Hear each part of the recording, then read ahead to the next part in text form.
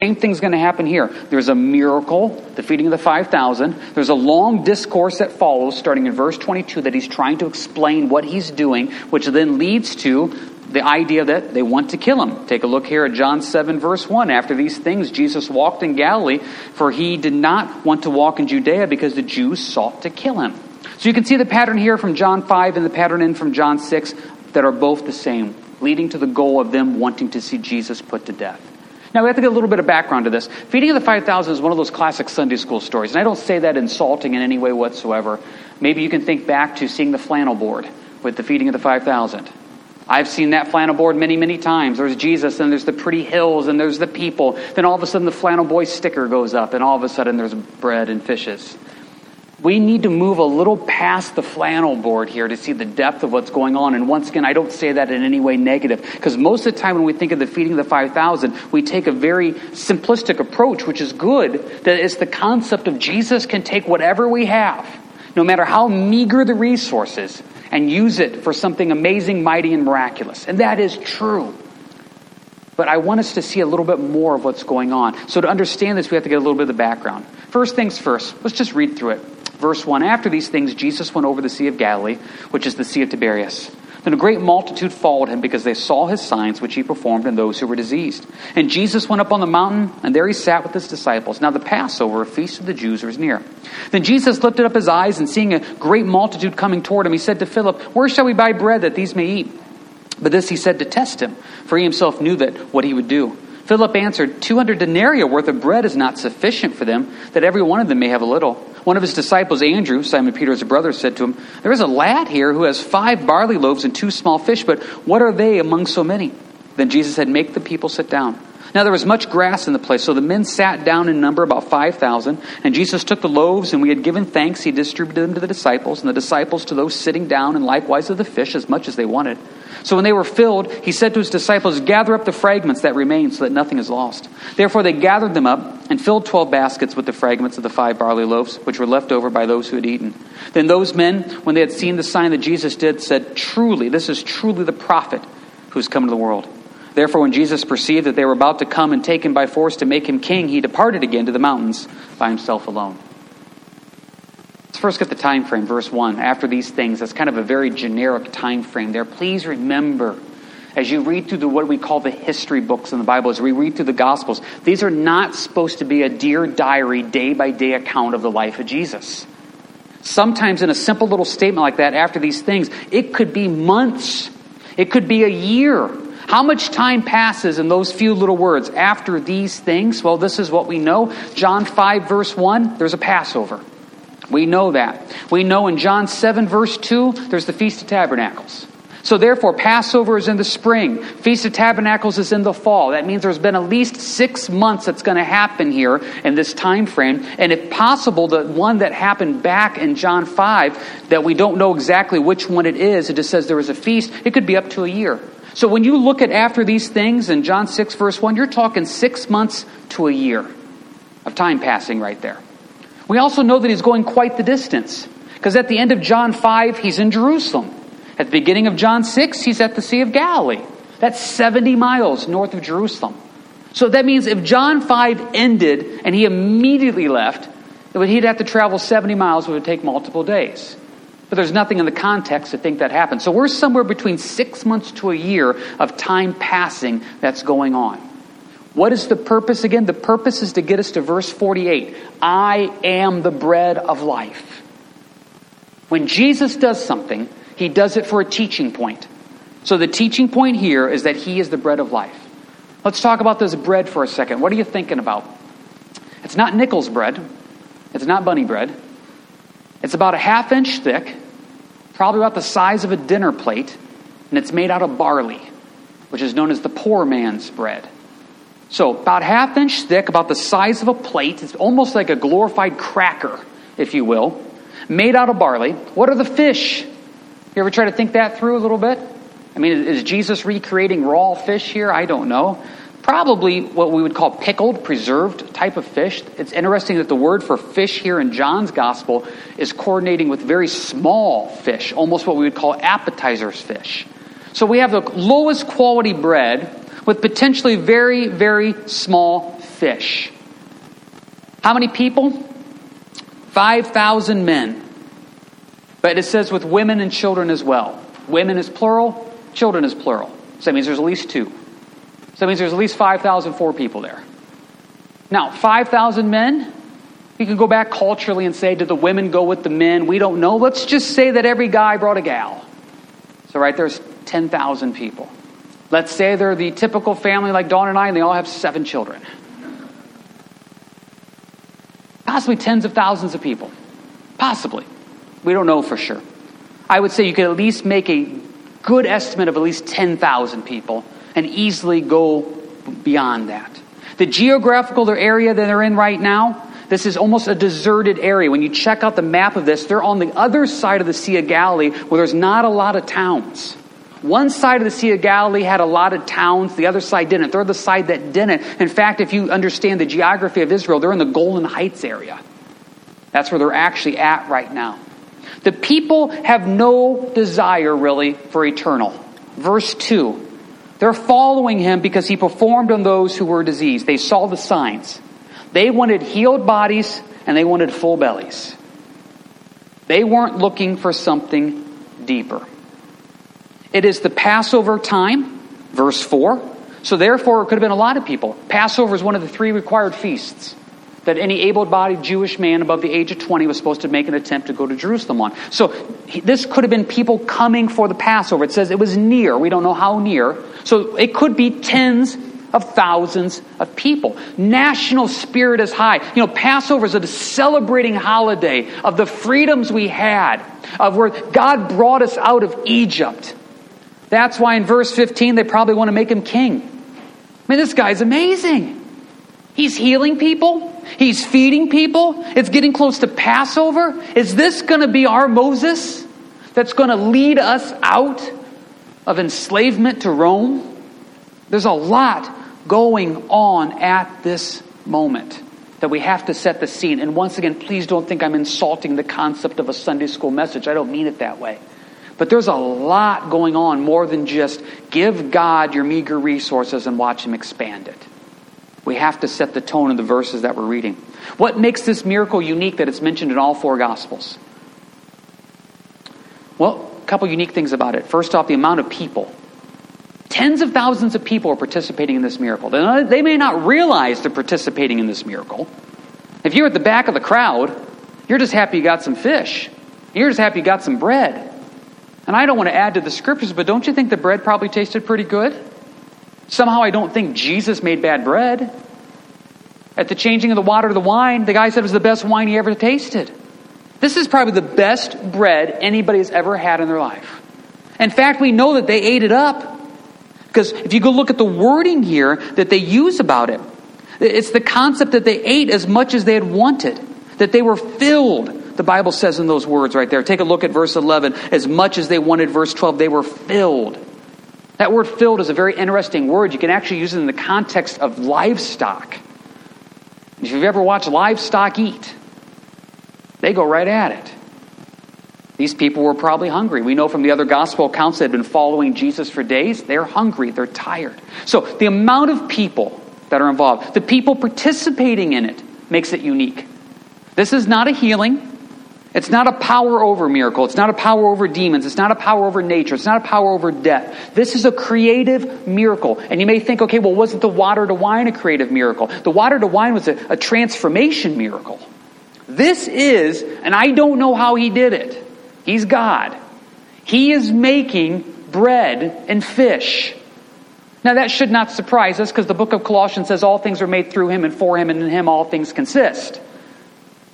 But he is doing this right here. It's just like, get another basket. I don't know. Does he put his hands on it and it just appears? Does he take the original basket and bless it and then all of a sudden he can just keep dumping out of it like the widow's oil? I don't know. But it is absolutely amazing to stop and think of this creative miracle that's going on.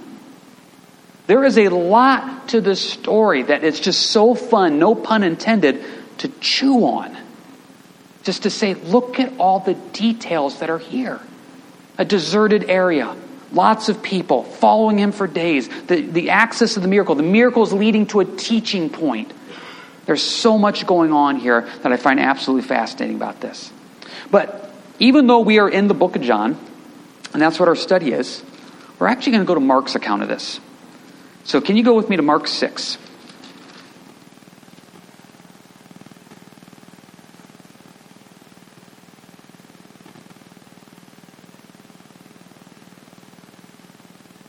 It's kind of interesting because Mark is known as a very fast-paced book.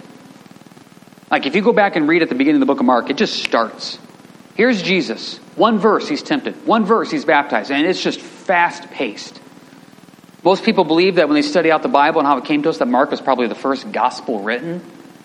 And what has happened is we know from Luke's account of the gospel, if you go read the beginning of the book of Luke, Luke went around and interviewed everybody and got eyewitness accounts. And so Luke was able to take some of these details and fill in more of what's going on. Mark is kind of like this quick, fast-paced, almost Cliff Note version of the life of Jesus.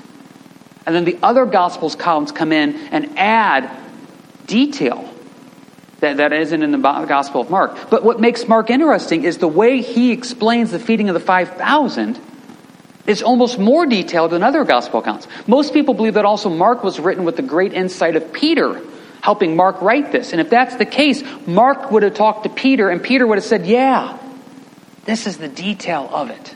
So just a little bit of background there, some stuff that's going on. So how are we at this point? Let's rewind a little farther. Mark 6, verse 7. Jesus sends the 12 out on a little mini missions trip. So they went out and did their little mini missions trip. Almost like, get your feet wet, guys.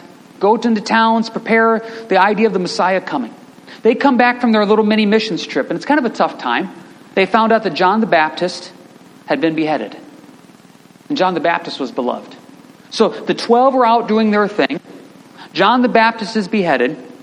And then they all kind of come back together now. And Jesus' idea is we need to rest. Verse 30.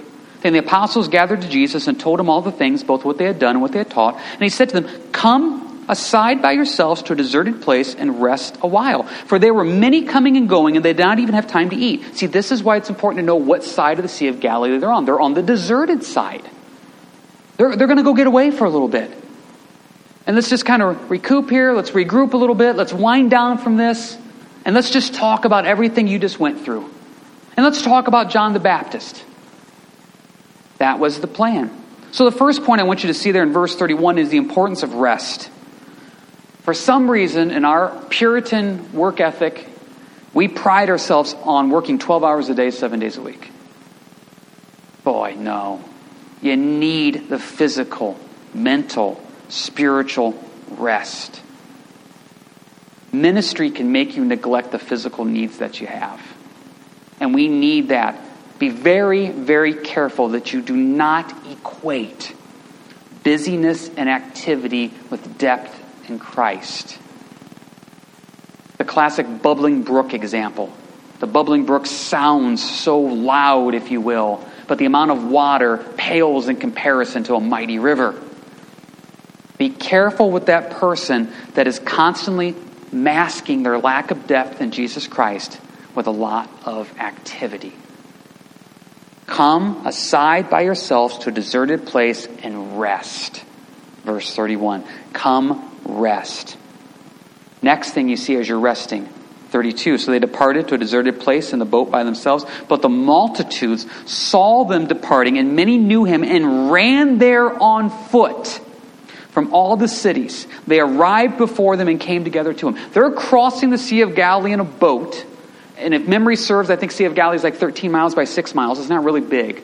They're running around it, getting there before Jesus gets there.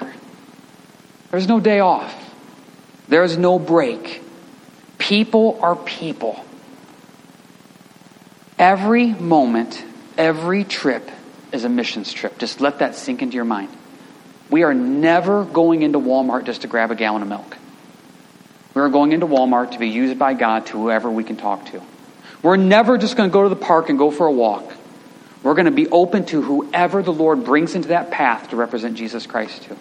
We're never just going to go into work, clock in, clock out, and go home. Everything we do is a little mini mission trip. Just keep that in the back of your mind. Reminds me of what Paul said in 2 Timothy 4:2. Be prepared in season and out of season. Preach the word. I just want to encourage you. And when I ever tell you these stories, I hope they don't come across as, oh, look at what we're doing. I don't mean that. I just want to encourage you. When you leave your house, just, Lord, give us one person to represent you to. No matter what we're doing. If you're even getting fuel, you're in the back of your mind praying, if there's someone beside me, Lord, let me just represent you to them. We were at a park recently, and we had the girls there. We were meeting somebody, and everybody was in pretty good shape. Everything was taken care of, and there was an individual sitting by themselves alone over at a picnic table, and that is just a target for me. So I find a reason to walk by, and I say hello, and if they keep a conversation, I'm in. And if they don't, I try not to push it. I said hello. They made eye contact. Said hello. I said, okay. I said, how are you doing today? I don't know what it is about me, but people just tell me exactly what's going on. I said, how are you doing today? Not good. Didn't expect this. Okay, not good. I sit down. Be prepared in season. What's going on? Next thing you know, they're telling me their life story. That they were getting ready to meet a friend there because they had a bad day with what they were going on. Someone made false accusations against them. So now it looks like they may be possibly getting in trouble. And it just kind of goes from there. So I said, okay. I said, sounds like you're going through a difficult time. Let me tell you about the peace of the Lord. Let me tell you about His love. I will pray for you. God's your name and I'll pray for you. And I thought that was it. Then I noticed that they had a mark right here. I said, you know me, I always ask, what's your tattoo about? If you got a tattoo and you're showing it to me, I'm going to ask you what your tattoo is about. So what is that? I said, I'm a suicide survivor. I said, suicide survivor. Sit back down. Why would you want to kill yourself? They went ahead and told me. So I just asked, are you a Christian? I had a lot of reasons why they weren't. Well, at that point, here's the gospel. Here's the track. I'm going to pray for you. Be prepared in season and out of season. We're going to the park, but it's really just a mini missions trip. Just keep that in the back of your mind. Wherever you go, people are going to be there. And people are annoying. And people are difficult. And sometimes you don't want to be around people. You want to go to a deserted place. 32. They departed to a deserted place in the boat by themselves. That was the goal. But the people ran there, arrived. And what did Jesus do? Verse 34, and Jesus, when He came out, saw the great multitudes and complained. Doesn't say that. And Jesus saw a great multitude and was moved with compassion for them, because they were like sheep not having a shepherd, so He began to teach them many things. Pray for compassion for people. Compassion is a very unique word. It is only used to describe Jesus or to describe somebody in a parable that Jesus told. Compassion means literally from the gut. What's the difference between compassion and kindness and generosity? Generosity is I see somebody struggling and I say, I'm going to give them $5 to get a meal. That's being generous. Kindness is go over and talk to them and say, is there anything else you need other than a meal? How can I help you? Compassion is coming right beside them and saying, I want to see your life changed. What can I do to get involved in your life? Compassion is hard. Generosity in some ways is very easy. Here's $5. I hope you get a hot meal and Jesus loves you. Kindness is a little harder. Okay, what do you need? Can I give you a ride someplace? Compassion is much, much deeper. And Jesus is the one that sets the example, because most of us, and I won't speak for all of you, but I can speak for me. There's times where I, verse 34, see the multitude and I am not moved with compassion. I am annoyed. I am bothered. I am frustrated. I'm fleshly. I have to pray for compassion. And so He sees them and He's moved with them. Now, this is where it gets kind of interesting. Keep your hand here in Mark. And I don't have you turn for one verse, but this verse is really important. Go with me to Luke 9.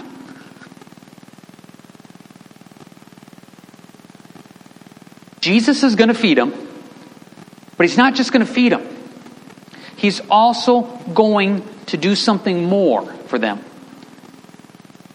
Now, please don't hear what I'm not saying and don't get upset at me. I believe it is vitally important to give people who are hungry a meal. I think it is vitally important if people need clothes on their back to help supply them with their needs. That's a biblical concept. I believe, though, there's a lot of ministries that fail because they give them a meal, maybe under the name of God, and it stops. Or they help them out with certain life situations under the name of God and Christianity, and then it stops. People with full stomachs still go to hell. People with clothes on their back still go to hell. Jesus could have fed the 5,000 and moved on, but look what he does according to Luke's account. Now, verse 11. But when the multitudes knew it, they followed him, and he received them and spoke to them about the kingdom of God and healed those who had need of healing. We need to make sure we are filling their stomachs and also giving them the gospel. We need to make sure that we're putting clothes on their back and also giving them the gospel. I think I've shared this story with you before, but a man that we met when we were down in Mexico, and we went and saw a church plant that he was doing down there. He told me his story of when he would come from the States down to Mexico, and they would just open up the van. And the van was full of flour and rice and every other need. And the crowds would come and they'd hand out the flour and they'd hand out the rice. And they would say, Jesus loves you. And it was all good. I'm not putting it down. It was all good. And then they would leave and go back to the States. And he said, we'd pat ourselves on the back.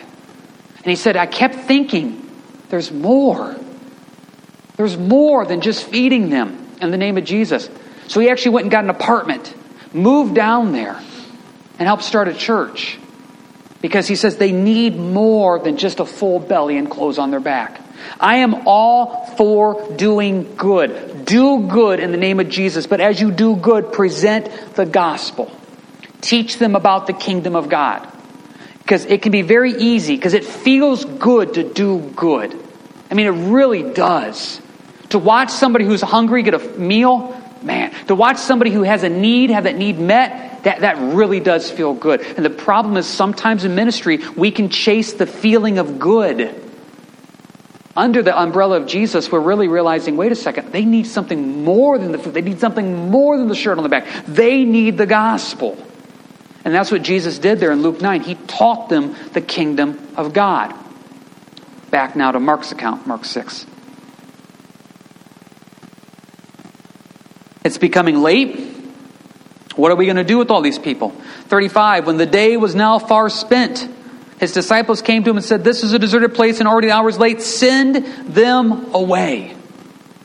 Look at the compare and contrast between Jesus. Human nature, send them away. It's time. We've healed them. We've taught them. We've done everything we can. How often do we sometimes want to do that? Just send them away. And we can make a real good reason why we should send them away. Verse 35, it's a deserted place. The hour is late. They need to go home now. They need to go home. Send them away that they may go into the surrounding country and villages and buy themselves bread, for they have nothing to eat. See, there's a logical, practical reason, Jesus, why we're doing this. The hour is late. They need food. It's time for them to go home. And this is where Jesus stops and asks the disciples, what should we do about this? And anytime you see Jesus ask a question in the Bible, he's never asking a question because he doesn't know the answer. He's asking a probing question. It says in John's account, if you remember correctly, he said to Philip, where shall we buy bread that these may eat? But this he said to test him, for he himself knew what he would do. Jesus already knew what he was going to do. He's doing this now to test the disciples, to say, how are you guys going to handle this? Why does he pick out Philip? Well, already know from earlier in the book of John, Philip lived in this area. He was from Bethesda. And so this is his hometown area, if you will.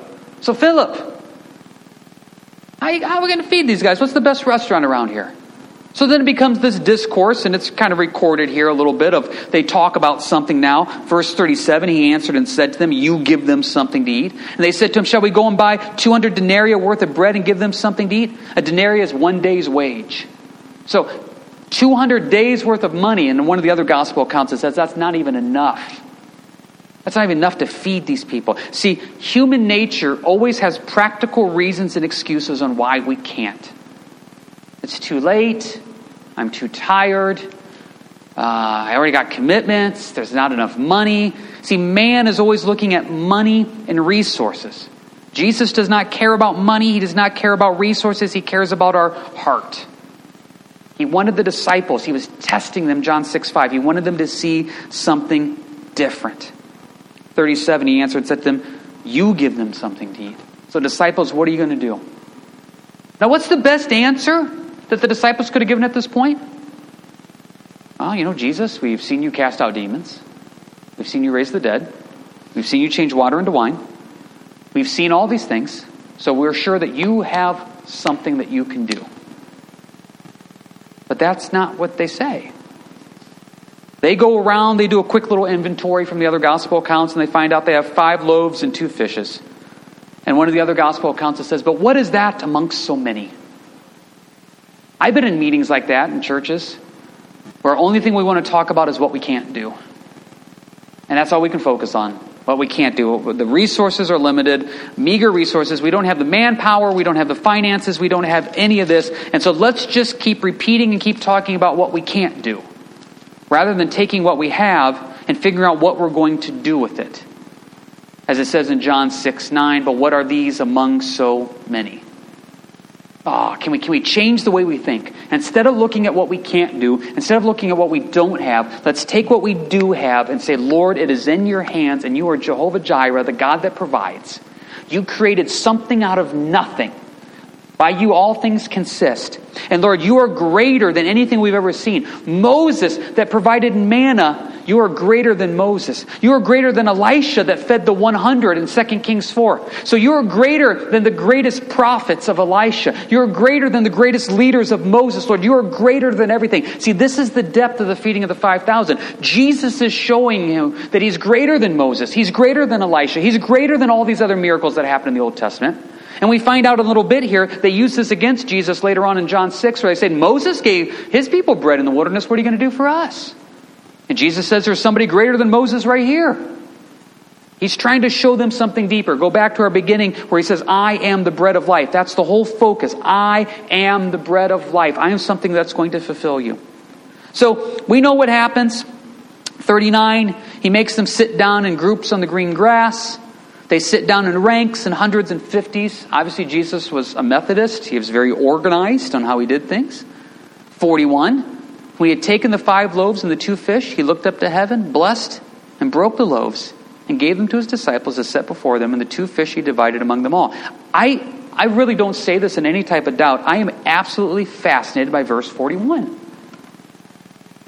He takes the bread, he breaks it, and somehow there's just baskets to fill thousands and thousands of people. There's 2 fish. I mean, how is this happening? 42. So they all ate and were filled. And they took up 12 baskets full of fragments of the fish, 1 for each doubting apostle. Leftovers, take it home. And when those had eaten the loaves, there were about 5,000 men. Back now to John 6, please.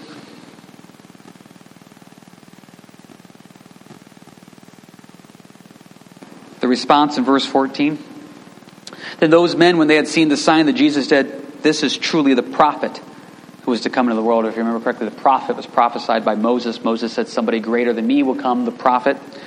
15, now they want to make him king. Why would you not want him to be king? He's going to feed you. He's going to heal you. He's going to take care of you. They follow him around now for a while, hinting and thinking, food, and more food. You have to rethink from a poor person's perspective. This is the greatest thing. I mean, we take food for granted nowadays. If you are hungry, and this happens every now and then, well, somebody, I'm sure your kids do this when you had kids growing up.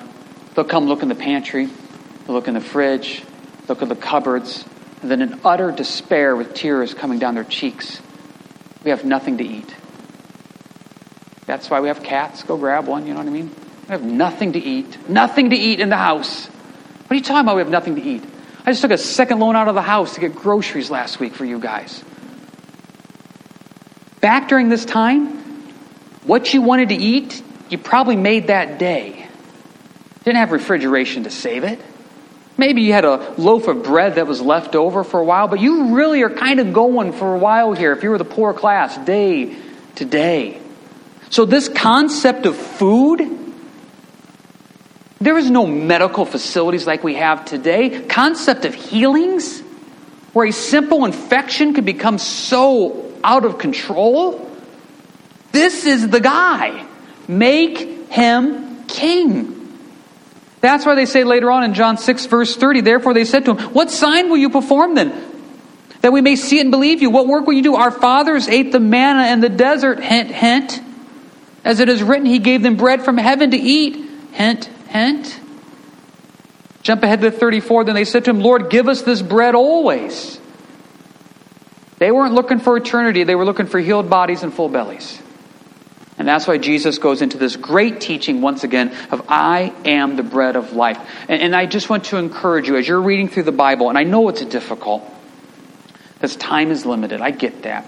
But make the time as much as possible to read large sections of Scripture together to see how it all ties in. Because a lot of times if you're doing maybe a reading plan, it would maybe do John 6, 1 through 14. You're like, oh, feeding of the 5,000. That's really cool. Then the next day is John 15 through 21. Oh, walking on the water. That's really cool. And then they usually give you a Sunday off because they assume you're going to church. So then you come back Monday and now he's talking about bread. And if you're like me, the mind sometimes doesn't connect to just 3 days ago I read about the feeding of the 5,000. It's a connecting theme. Or maybe if you're breaking it down, it takes a few days to read through John 5 and 6 and you realize, wait a second, they're basically the same. Miracle, discourse, reject Jesus, want to kill him. John 6, miracle, discourse, reject Jesus, want to kill him. All around a feast day. Passover, tabernacle, etc. You can see the connections there when we bring it all together. So the feeding of the 5,000 is much deeper than just providing food. And once again, I'm not trying to put that down. It's much deeper than just being the young boy that gives up your meager resources and saying, God bless it. Because those are all true statements. But there's so many layers to this. So many layers. And I think another neat part, which we can't get into tonight because time limits us, is verse 15. Jesus leaves. He departed again to the mountain by himself alone because they were going to make him king. And one of the other gospel accounts, he tells his disciples, get in the boat and leave. Do you realize the power trip that would have been there for those 12 disciples? Tens of thousands of people thinking you're the greatest in the world as you're handing out food and bringing them to Jesus to be healed. Jesus is like, yeah, you 12 need to get out of here. This is going to go to your head. Which I really wish time would allow, because he sticks them in a boat, puts them in the middle of the sea and lets a storm hit them. He allows it to happen. If you're not going to be with us next week, in Mark's account, he sits up on the mountain and watches them in the storm. That kind of blows your mind a little bit on theology sometimes. God, you put me in the storm and you're allowing me to be in the storm and you're watching me in the storm. And then even add an element to it. In Mark's account, Jesus is walking on the water and the Bible says he would have walked right past him. Because he wanted them to learn to cry out to him for help. But I'm getting ahead of myself and that's going to be next week. So pretend you didn't hear any of that. So there's just so much in here. And I just absolutely love this. But we're going to pause real quick because I've been talking this whole time. Anybody got any quick questions, comments about anything here of the feeding of the 5,000 before we go on? Kathy.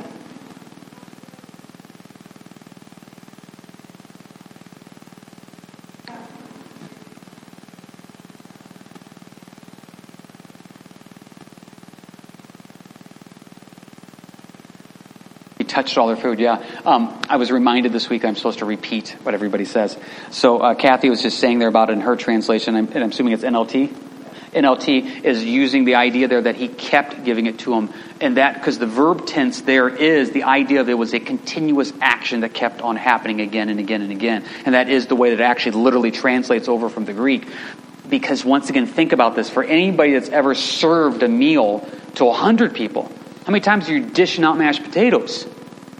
There's a lot going on here. A lot going on there. So like Kathy was saying, Jesus would have been involved in every aspect of this, of touching it, because he's the one blessing it as it's being produced there. John.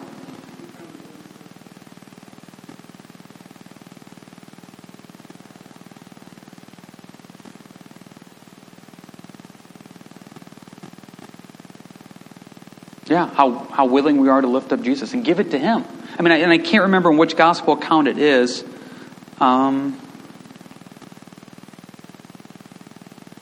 verse 11 maybe, where it says in verse 11 of chapter 6, and Jesus took the loaves, that he has to take it. You have to give it to him. And actually, if you look at verse 11, just break down verse 11 with me. And Jesus took the loaves, and when he had given thanks, he distributed them to the disciples, and with the disciples to those sitting down, and likewise the fish as much as they wanted. What a picture almost of discipleship.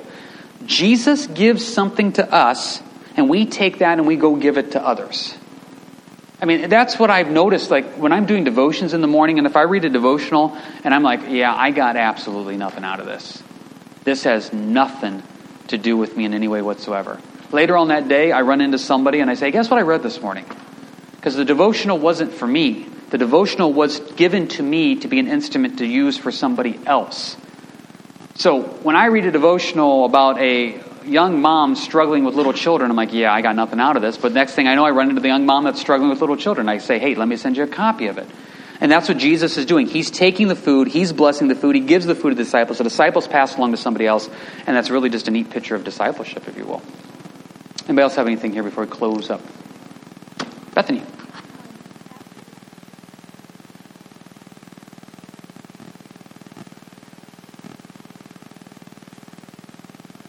Yeah. That's a good point too. Bethany was saying about how then they gave it to everybody else and they got the leftovers afterwards. But don't you think they snuck a bite? I really do mean that. I don't know. Maybe they wouldn't have. Okay. I think they maybe would have. I think it's important to note too with this, and I'm not trying to pick on anything when we see this, some people like to take this because that phrase in verse 11, given thanks, in the Greek is the term Eucharist, which that's all Eucharist means is giving thanks. And if any of you grew up maybe in the Catholic tradition, the idea of Eucharist, giving thanks, some people try to look at this and they almost downplay the miracle that this was like a real big communion service. No, because if you look at the wording once again, verse 11, as much as they wanted. I'm not trying to make a joke about communion, but if you would ever take the wafer and go back up and say, can I have more, please? I don't think that's acceptable. I'm really hungry, can I have a half dozen? It doesn't work that way. And you don't, verse 12, eat it till you're filled. So the wording there is very important. This is not just a bite of food, like take one bite and pass on. This is the best meal, I would dare say, that some of these people maybe ever had, to the point of fullness, where you could eat till you were full. What a blessing that is. Anybody else have anything here before we close up? All righty.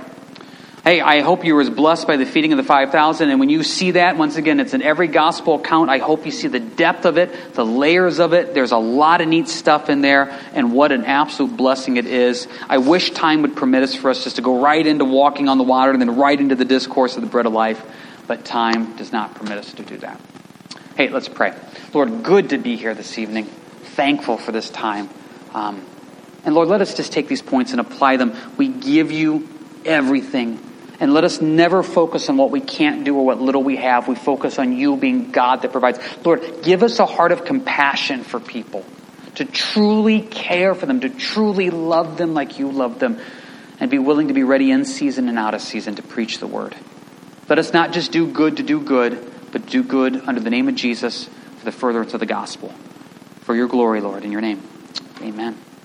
Real quick in way of announcements. May 16th, baptism after the 10:30 service. So if you're interested in getting baptized, see me, let me know, and we'll get your name written down for that. So coming up, once again, May 16th, baptism. Hopefully here, hard to believe, but we're almost to the month of May, where our goal is to have a fellowship meal in the month of May. We're not going to be doing it on the first Wednesday of the month. We'll get it out there. We'll make sure it's announced beforehand. We're going to kind of keep an eye on the weather here a little bit and wait till a real nice day and hopefully do that. So we'll make sure it's announced, a couple days beforehand. But hopefully getting back into those here in the month of May as well, and what a blessing that is. So looking forward to that fellowship and looking forward to that. VBS is getting finalized. We should hopefully have information for that on Sunday to let you know the final dates, the final times. If you're interested in getting involved in the ministry of VBS, it's one of the biggest outreaches we do all year to the kids. Please see Tony. She's back in the back. She'll point you in the right direction with that as well. Looking forward to that. You guys have a good week. God bless. Go represent Christ in all ways. And we'll see you either online or face-to-face next week. Take care.